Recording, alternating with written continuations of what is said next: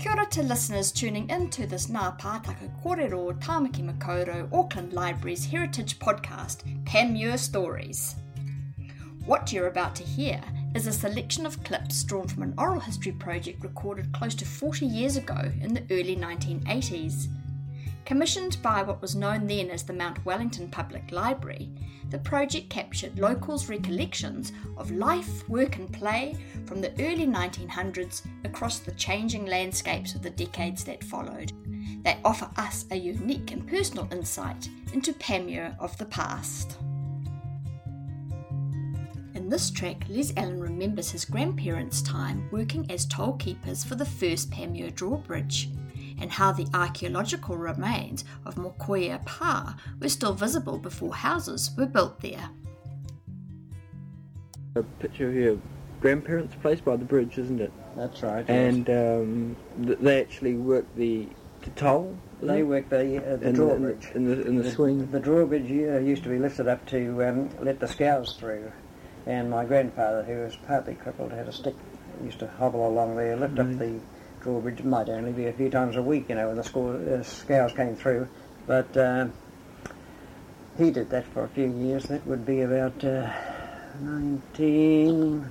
I should imagine, I think they came about the start of the World War One, about 1914, I think they came out.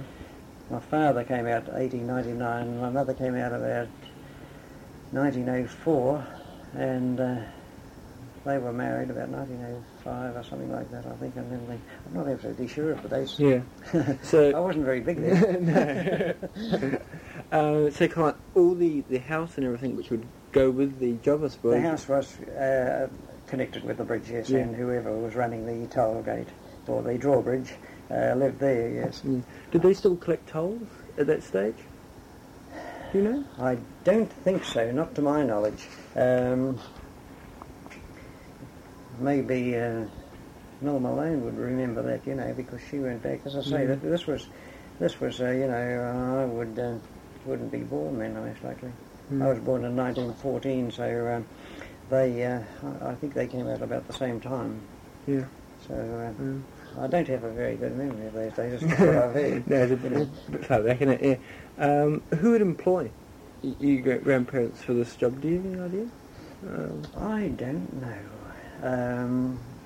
I should imagine it was organised by the Panmure Road Board.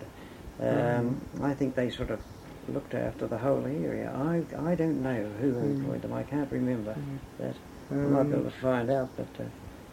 And I suppose they moved on to that new place when the new house, when the new concrete bridge was built. Yes. Yeah.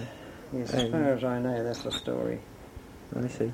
Do you know how long the bridge remained a usable roadway at all? After they built the new concrete one? I think it was dismantled fairly soon after that, because the new concrete bridge had footpath each side, you see. Yeah. So they wouldn't need to use that for a roadway. But the old drunks used to wobble across from the Panmure Hotel. It was called Dyer's Hotel, and they used to walk from Panmure to Howick and Pakuranga, and they used to walk along this bridge and have a sit down on the bridge. And I had a couple of glass handles for years that they left on the bridge, one big heavy glass handles. But I can't remember too much about that. I can remember the photograph and the stories that they lived there, but I can't remember a lot about the history of the bridge. What are your grandparents' names? Mr. and Mrs. Denton. My mother's maiden name was Pilkington, and Mrs. Denton was Mrs. Pilkington. Mr. Denton's her second husband. Oh, I see. You see, it's changed. My mother and father came from Lancashire, and so they came from Lancashire in England too, and Bolton. Up here, in that photograph, the St. Matthias Church. This side, later on, some people called Robertses built there, and their house was built on the Maori fortifications that they've been digging around there. Yeah. We used to the trenches there, and they used to have tree tomatoes in these Maori fortification trenches, and they were nicely sheltered. You used to get great crops with them. Good. So the Maori earthworks along from what was more Mokoia Pa were still quite clear. Yes. For quite a long time. That's right. Oh, I see. Kind of like till they built the houses over. That's right. They damaged they sort of built the house on that site, but the Panmure side of the house, the house that was there, there was a big fortification right along a trench, quite distinct for years. Yeah. Was there many other fortifications, obvious to be seen around? Not a lot around there. As I say, by the time I was big enough, they'd started building houses, the odd house around there, and the only one I remember was this long trench-like fortification by the Panmure side of Roberts's house. Yeah. Original interviews were recorded by Richard Baker, commissioned by the then Mount Wellington Public Library in 1982.